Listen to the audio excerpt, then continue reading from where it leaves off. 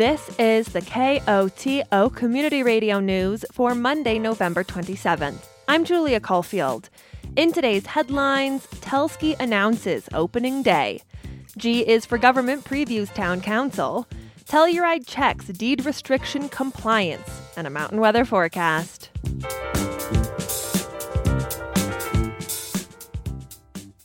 But first, Norwood lost a member of its community last week. Edward Wells passed away on Thanksgiving Day after he was found collapsed in his home by his brother. He was 62 years old. According to the San Miguel County Coroner's Office, Norwood EMS responded and initiated care when Wells's condition turned worse and his heart stopped. Life-saving measures continued for over 20 minutes but were unsuccessful.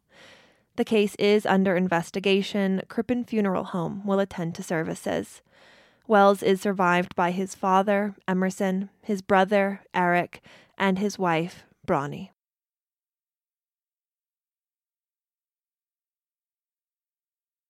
The Telluride Ski Resort will open on Saturday, December 2nd, for the 2023-2024 ski season. Telski officials made the announcement on Monday, crediting cold temperatures, natural snowfall, and the resort snowmaking team with the ability to open this week. According to Telski, opening day will include Chair 4 and the Chondola with wall-to-wall coverage on Village Bypass to Lower Boomerang, access in and out of Grano, Upper Misty Maiden, the Meadows, both Magic Carpets, and ski out access from the Village Parking Garage via double cabins. Grano Ranch, Ski School, and Cubs Camp will also open on the 2nd. All access to the mountain remains closed until opening day. Telski notes that includes hiking, skiing, uphill skinning, and sledding.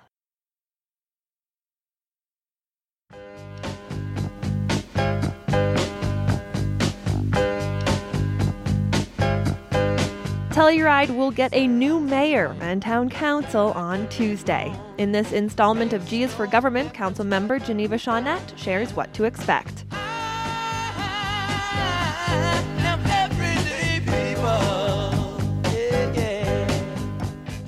Hey, Geneva, thanks for being in the studio for another installment of G is for Government. Oh, it's so great to be back in the studio looking at all the snow on the mountain and going to get to maybe go skiing this weekend. Woohoo! Yes.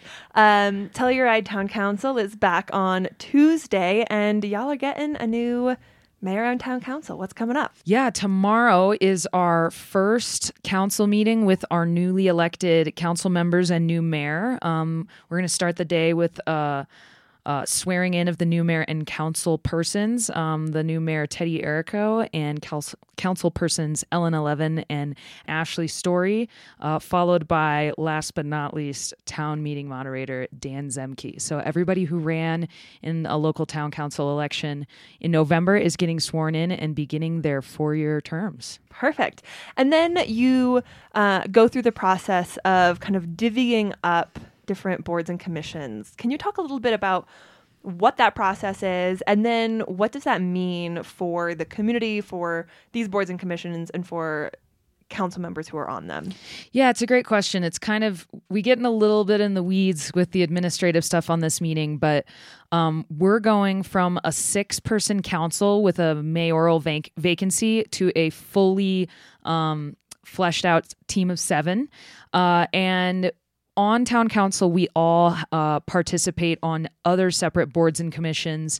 Some of them are under the Town of Telluride umbrella, like we have an open space commission and we have the Parks and Rec Commission and the Planning and Zoning Commission and all these different sort of departmental organizations that work within the town of Telluride to help take care of the community and use the government to hopefully all of our benefits. But then there's also some boards and commissions that exist outside of the town of Telluride. So intergovernmental agencies like SMART is an example of that. Other organizations where we need a representative from town council to represent the town on a board that that has representatives from many other organizations. So now that we're going from a team of 6 to a team of 7, we're going to probably do some reshuffling and see what kind of boards, commissions, and committees our new council members want to be a part of, and the new mayor, as well as which organizations or projects that some of us who are remaining on council are going to hang on to and keep attending. And then what's going on in the afternoon for town council? We have a work session in the afternoon at about 1:15 after a lengthy section of presentations and proclamations and announcements. We are going to be hearing from Chad Horning from Telluride Ski and Golf with their seasonal update. Then we are going to do first reading of an ordinance to change the town's water and wastewater billing from bi-monthly to monthly. That was a great suggestion that was brought to us by a community member, and it made sense. So we're going to vote on that. We are also going to be discussing the Shandoka F building remodel. This is a project that has been sort of in the works through the discovery process for the last year or two now. We've had a lot of maintenance and plumbing issues at that building. And so sort of have been moving around families and households that have been living in that, and there's a couple buildings there, into either other units in Sunnyside or Shandoka, and doing some demolition in there to see how bad the maintenance issues and the plumbing issues are. And we're going to be presented with an opportunity to move forward with a remodel project for those, just to sort of nip in the bud those maintenance issues that have been really plaguing us. And we actually also have an opportunity to add a couple studio units onto this building with this remodel. But I imagine a lot of Tuesday's meeting is going to be around integrating our new council people into the flow, talking about adopting Robert's Rules of Order, which sort of governs how we conduct meetings in our government process with the town of Telluride, and figuring out what next year is going to look like for our roles and responsibilities as we serve on council. Perfect. Well, Geneva, we will see you in person, on Zoom, or on the airwaves for Tuesday's meeting, and thanks for taking a couple minutes to chat. Absolutely. See you tomorrow.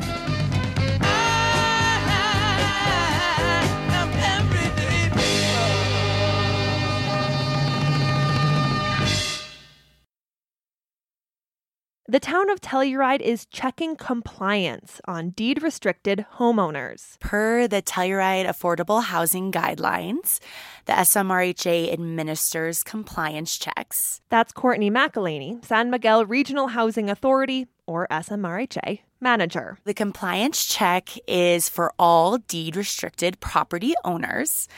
And it is just a way for us at SMRHA and the town of Telluride to make sure that those who are meant to be in affordable housing, deed-restricted housing, are the people that we want in there, the local workforce. We want to make sure that you're working locally. There are other guidelines that owners are subject to, such as property ownership limitations, net asset limitations, the percentage of income that's made within the Telluride R1 school district. And so we're just checking on those things every other year. The compliance checks typically happen biannually. However, the last check took place in 2020.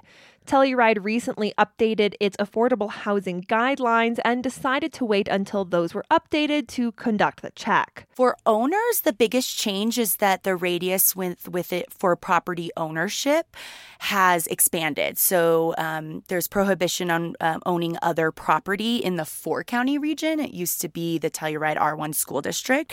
So during that part of the compliance form, if you own other property, that could potentially impact you as an owner. And then for renters and deed-restricted properties, the amount of hours worked within the year has increased from 1,000 to 1,400. So I would say those are the two changes that will most impact. But McElhaney adds homeowners who have challenges can ask for an exception. In most cases, owners can go through what we call an exception process, and they can go before the Telluride Housing Authority subcommittee and, say that they own this property prior to the, the rules being changed, and that they can work with the subcommittee on those implements. So we always want to work with owners. We always tell owners to come speak with us about their personal circumstance. There are always cases where we want to work with you. It's always better to just let us know, come in, talk to us, and we'll walk you through the step-by-step process of what you need to do to get back into compliance.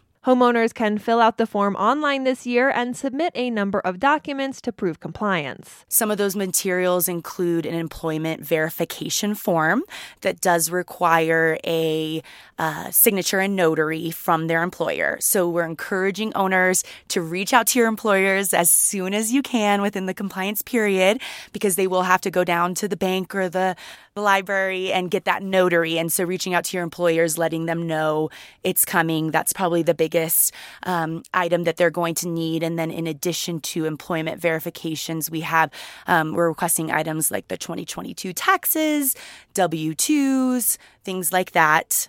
For self-employed individuals, they will be required to submit time logs, invoices, and so we just encourage them to read those instructions at the top of the form. The deed-restricted homeowner compliance check forms will go live at 8 a.m. on Wednesday, November 29th at smrha.org. Forms will be due back by Wednesday, December 21st. Mary Ann Crow has won the 26th Annual Fisher Prize for her poem Missing Daughters of Chickagoa. The Telluride Institute's Talking Gourds poetry program, which awards the Fisher Prize, announced Crow's win on Monday. The competition this year was judged by Boulder poet Deborah Kelly. In a news release, Kelly notes she chose the poem because it, quote, explores an unusual set of experiences and relationships while raising questions. Adding, quote, the poem brings us to the times and places by way of detail, the tone amplified by newsmaking events and intimate memories. The poem gives us cause to care. Talking Gourds also highlighted Fisher Prize finalist Partridge Boswell for his poem Ode to a Bee on the Small of Your Back. Of that poem, Kelly praised Boswell for, quote, the care with which the poet chooses observations, chooses every word, and the deliberate structure of the verse. Poems are available to read at tellurideinstitute.org/talking-gourds. 'Tis the season to be shopping, and the Telluride Arts Holiday Bazaar has you covered. The Arts Bazaar is a local tradition hosted by the Telluride Arts District in collaboration with the AHA School for the Arts. The event features handmade crafts, artisan jewelry, organic body products, gourmet food, ceramics, clothing, and more from artists and artisans around the region. The Arts Holiday Bazaar will take place December 1st, 2nd, and 3rd at the AHA School for the Arts, 4 to 7 p.m. on Friday, 11 a.m. to 7 p.m. on Saturday, and 11 a.m. to 5 p.m. on Sunday. Some Colorado families will be eligible for new food assistance next summer. KOTO's Lucas Brady Woods reports state lawmakers opted into a new federal program during its recent special legislative session. The Summer Electronic Benefit Transfer, or Summer EBT program, provides low-income families with a benefit card that can be used to buy groceries. It offers $40 per child for each summer month. Representative Shannon Bird says the program is a way to fill nutrition gaps for kids when they're out of school. When children living in food-insecure environments are in school, they are able to take advantage of free breakfasts and lunches that are offered in their public schools. A significant challenge arises, however, in the summer months. Families have to sign up for the program by January 1st to be eligible for benefits next summer. The bill sponsors predict it could help around 300,000 Colorado kids. I'm Lucas Brady Woods at the state capitol. The start of the ski season is here, and many are preparing their equipment for the slopes. But some add more than a fresh coat of wax. For Rocky Mountain Community Radio, Aspen Public Radio's Kaya Williams has more on one preseason tradition at St. Mary's Catholic Church in Aspen. In the name of the Father, and of the Son, and of the Holy Spirit. Amen. In some Catholic communities, a priest might bless farm equipment or fishing boats. But in Aspen, where the main industry is recreation and hospitality, it's skis that get a good dousing of holy water. Because, what we do during the week is not disconnected from what we do here on Sunday. Father Joe Grady blessed parishioners' skis in a common room at the church. He invoked St. Bernard, the patron saint of skiers, snowboarders, and mountaineers. Bless, O Lord, we pray, these skis, that all who use them in traversing mountains, heights, and precipices, in powder and in snow, in blizzard and in tempest, may be preserved from all danger and catastrophe, traveling without harm on their journey and returning safely to their homes. We ask this through Christ our Lord. Amen. The blessing is also a chance to pray for lots of snow. From the Eblis Neeson Arts and Culture Desk, I'm Kaya Williams. The National Weather Service forecast for the western San Juans calls for clear skies tonight with a low around 15 degrees. Tuesday should be sunny during the day and partly cloudy at night. The high is around 40 degrees with a low near 20. Wednesday, expect mostly sunny skies with a high near 40 degrees. Wednesday night, there's a 40% chance of snow showers with mostly cloudy skies and a low near 20. This has been the news for Monday, November 27th. Thanks for listening. If you have a story idea or a news tip, call the news team at 970-728-3206. And now, a personal commentary.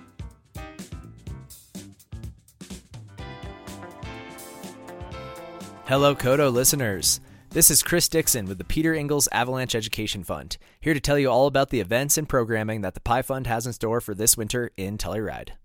For those who don't know, the Pi Fund is a non-profit program set up under the Telluride Mountain Club in honor of Peter Ingalls, longtime Telluride ski patroller and search and rescue volunteer. The mission of the Pi Fund is to create opportunities for avalanche education and backcountry user awareness.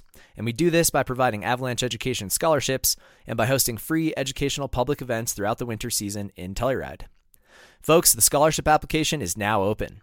If you or someone you know is in need of some avalanche education but is having a hard time affording it, then check out our scholarships. We provide scholarships to folks within San Miguel, San Juan, Ouray, Dolores, or Montrose counties for avalanche courses of their choosing.